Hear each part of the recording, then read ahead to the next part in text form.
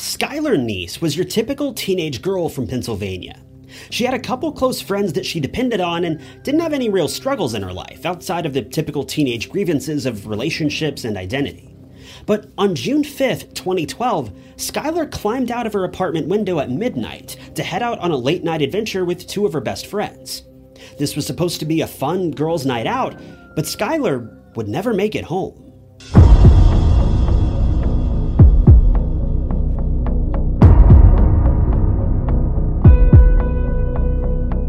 Skylar Neese was a young girl who never really made any enemies. She was incredibly smart for her age, not just smart, but wise as well. She was an honor student at school, and all of her teachers knew that she had a very bright future ahead of her. She never got into much trouble and certainly never gained any unwanted attention from her peers. She was about as clean-cut and honest as a teenage girl could be. One of Skylar's favorite activities was reading. She could lose herself in a book for hours, only to snap out of it long past her bedtime, not even realizing she'd spent her whole afternoon in a fairy tale. Skylar was also deeply involved in the early days of social media, making a point to post her every last thought on Facebook and Twitter for the world to read. I'm sure most of us understand these days that making a habit of this is incredibly unhealthy. It's part of the reason I don't run any social media pages for this channel, but at the time, Skylar's parents were just happy that she was interacting with other kids her age, and from the outside, having a great time doing it. Skylar also had a job at Wendy's that she appears to have loved, as she never missed a day of work, no matter the cost. For a teenager to be so dedicated to a job at a fast food chain, it just further shows you that Skylar was a girl of character. Skylar was incredibly close to her friends Sheila and Rachel. The trio did everything together. It's actually difficult to find individual photos of each of them online because in virtually every photo I can find, the three are together either hugging or posing for the camera. These three were the very definition of inseparable. The three also went to school together, attending University High School in Morgantown, West Virginia. Skylar had reportedly known Sheila since the two were just 8 years old, but Rachel would join the two during freshman year in high school, becoming an irreplaceable member of their friend group. According to Skylar's parents, Skylar wasn't just best friends with the two. In fact, she was more of a mentor than anything else. Unfortunately, both Sheila and Rachel had parents who had recently divorced, leaving both of the kids shaken and honestly probably a bit confused about where to go from here. Skylar was in a much different situation. She was an only child, and her parents were very close with her, making sure she was making the best decisions for herself and passing on that wisdom to other... Making sure she was making the best decisions for herself and passing on the wisdom that they could offer. Skylar, in turn, would pass this wisdom on to her friends. Her mom recalled several occasions where Skylar could be overheard on the phone giving great advice to her friends, scolding them if they did something that she thought was dumb and helping them make good decisions in the wake of their father or mother's absence. Skylar's mother also says that Sheila became so close that she didn't even knock on their door when she came over. She just walked in and was treated like one of their daughters. The only rift in the relationship between Skylar and Sheila was that Sheila didn't come from a particularly religious family. Skylar, on the other hand, came from a Catholic household that was strong in their beliefs. To an extent, Skylar envied Sheila's freedom and ability to do virtually whatever she wanted. But it was this very freedom that would ultimately lead to Skylar's downfall.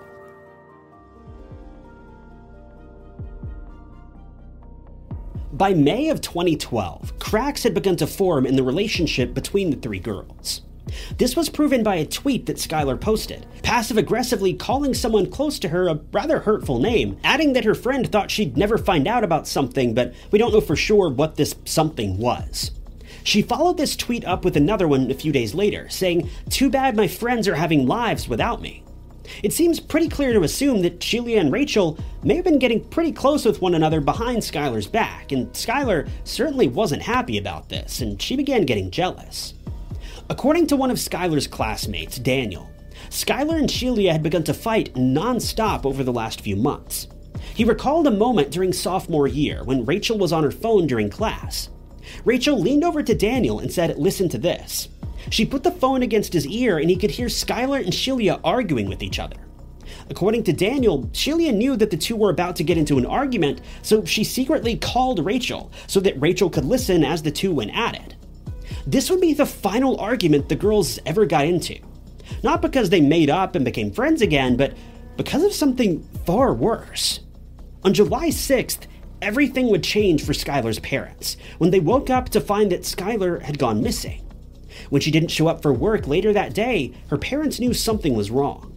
Their first thought was that she might have run away, but when they learned that her phone charger, toothbrush, and bathroom supplies were all still in her room, they knew something was wrong, and they reported their daughter missing immediately.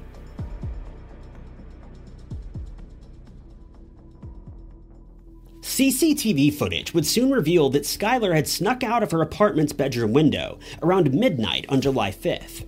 She was seen getting into a sedan, but no one knew at the time who was driving the car. This would be the last time that Skylar was seen alive.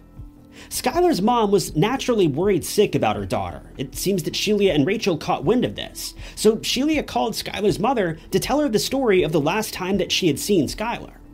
According to Sheila, she'd convinced Skylar to sneak out of the house so that the three could hang out that evening, driving around Star City and generally having a good time.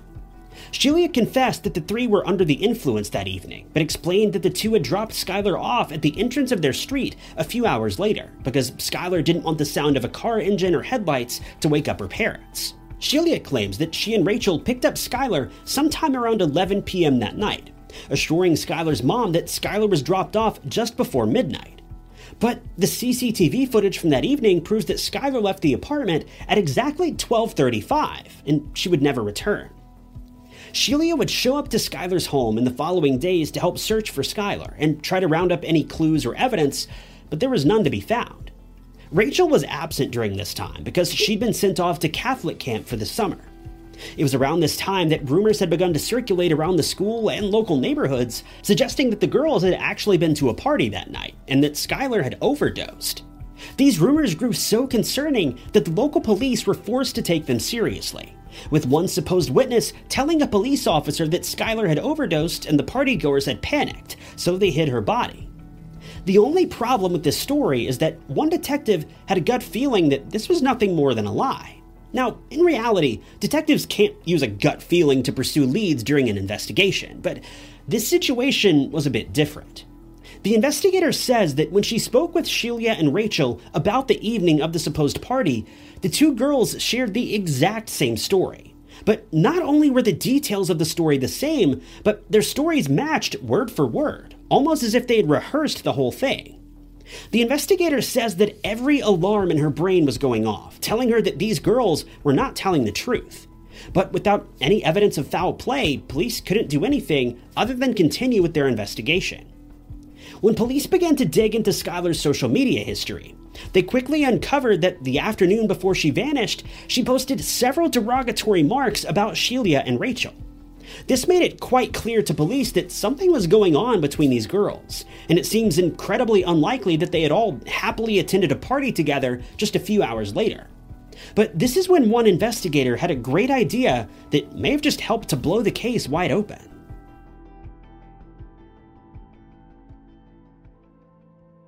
Detective Chris Berry had an epiphany.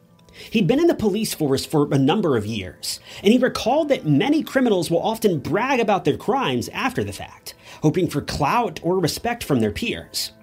Even though the police didn't have any hard evidence to prove that Sheila and Rachel were involved in Skylar's disappearance, he came up with a plan to try to lure the girls into confessing, that is, if they were in fact involved. He decided to create a fake online profile, disguising himself as a teenage boy who went to West Virginia University.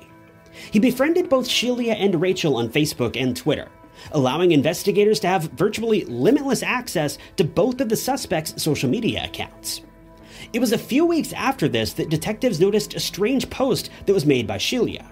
In the tweet, she said, "No one on this earth can handle me and Rachel. If you think you can, you're wrong."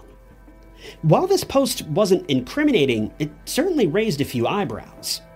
Around this same time, though, police feared that their cover might soon get blown.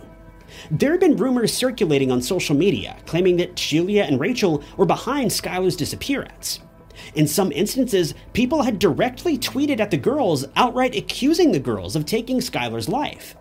As days passed by, the two retreated from social media a bit, putting a huge damper on the probe that officers had been performing. But then they struck gold. As they were searching through Shelia's social media accounts, they noticed a photo that caught them off guard. She had posted an image of her car, and the car bore a striking resemblance to the one that had been picking Skylar up that evening. Now, this may not sound like much of a breakthrough considering that Shelia had already told Skylar's mother that the three had been out partying that night when Skylar vanished. But for investigators, this was now concrete photographic proof that Shelia was the last person to have seen Skylar alive. Police now cross-referenced CCTV footage from all over town, searching for footage of Shelia's car near the locations where she claimed the three had been that evening. Turns out they hadn't visited any of the locations they claimed they had. In fact, Shelia claimed that they'd been hanging out on the eastern side of the city that night, but CCTV footage placed them on the west side of town. While this certainly proved that the girls were lying, it still wasn't enough to lead to any charges being filed. But that's when the unthinkable happened, and one of the suspects opened up about what had really happened that night.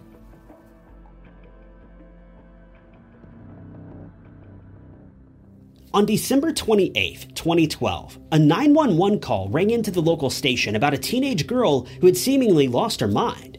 The woman on the other end of the phone was explaining to the dispatcher that her daughter had suffered some sort of a breakdown. She explained that she'd become violent, was striking her parents, and running all throughout the neighborhood screaming. This caller was Patricia Schoaf, Rachel's mother.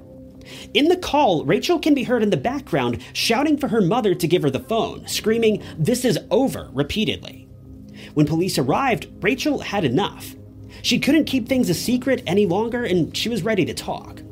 She opened up to investigators and confessed that she and Shelia had taken Skylar's life. In a twist, she explained that the two had been plotting the crime for more than a month before going through with it. Rachel explained that they were complaining to one another about Skylar while they were in science class one day. It was then that they proposed the idea of claiming Skylar's life. Rachel agreed to bring a shovel from her dad's house, and Shelia agreed to steal 2 knives from her mother's kitchen. They both also brought along cleaning supplies and a change of clothes. The two then concocted a lie to convince Skylar to come hang out with them that evening, setting aside their differences and offering a truce. Once Skylar was in the car with them, they claimed that they wanted to find a spot out in the woods where they could smoke and hang out, and Skylar was on board with this plan. All three headed off into a patch of woods. Skylar was taking the lead, with Rachel and Shelia walking close behind her. Then, without notice, the two pounced and began attacking Skylar. She broke free of the two at one point and tried to run away, but the girls eventually caught up and overpowered her, striking her time and time again. The only thing Skylar was able to ask her attackers before she lost her life was, why? When the two girls were taken to trial, they were asked this exact question, why? According to Rachel, their motive was simple. They didn't like her. This was the only excuse she ever gave for their actions. Needless to say, both girls were charged with homicide. In court, Rachel pleaded guilty, hoping to be given a more lenient sentence for her participation in helping officers bring the case to a close. Thankfully, they weren't playing into her games and did their very best to have Rachel locked away for life. Unfortunately, this wasn't possible because Rachel was a minor at the time of the crime. Thankfully, officers won a bid to have her tried as an adult, and she was eventually sentenced to 30 years in prison, with the possibility of parole after 10 years, meaning she's eligible to apply for parole right now. In fact, on May 9th of 2023, her parole application was denied, meaning she'll be locked away in prison for at least a few more years. This brings us to Shelia, the alleged mastermind behind most of the plan. Shelia never admitted guilt and even entered a not guilty plea at her trial, despite the fact that her best friend had just confessed and implicated her in the crime. Shelia was tried as an adult as well, but she didn't cooperate with officers. They came down on her even harder than Rachel. In the end, Shelia was tried as an adult as well, but she won't be eligible for parole until sometime around 2028, though it seems safe to assume that she'll most likely never see the light of day again. Both of the girls are now in their 20s and they're being held at the Lakin Correctional Center in Mason County. Skylar's memory will not be soon forgotten, and thankfully, her case led to a major update in the procedure for missing teenagers in West Virginia. Before Skylar's disappearance, it was the state's policy that families needed to wait 48 hours before they could report a teenager missing. But in West Virginia, it's now the law that when a teenager goes missing, an Amber Alert is issued immediately, provided that the child is believed to be in some sort of danger. When this bill was proposed to the West Virginia House of Delegates, the law was approved with a 98-0 vote, making it an unprecedented success. Skylar Neese lost her life for reasons that are almost unbelievable. It doesn't seem real how two teenage girls could dislike one of their peers so much that they're willing to take her life. After stories like this, I always try to find a silver lining, but there just isn't one in this scenario. Skylar had the rest of her life taken away from her because two selfish teenagers were so hot-headed that they couldn't put some dumb feud behind them. I just hope that in the next life, Skylar was able to find peace. Thanks for tuning in to another episode of True Crime Stories. If you want to see more true crime documentaries like this, be sure to hit the like button and subscribe. If you'd like to help support the channel, the best way you can do that is by leaving a comment below. Any comment at all. It helps out the channel way more than you may realize. If you want to help out financially, you can do that by clicking the blue join button below this video, or by picking up a True Crime Stories mug from TyKnots.com. But with that, my name is Ty Knots, and I'll catch you guys in the next video.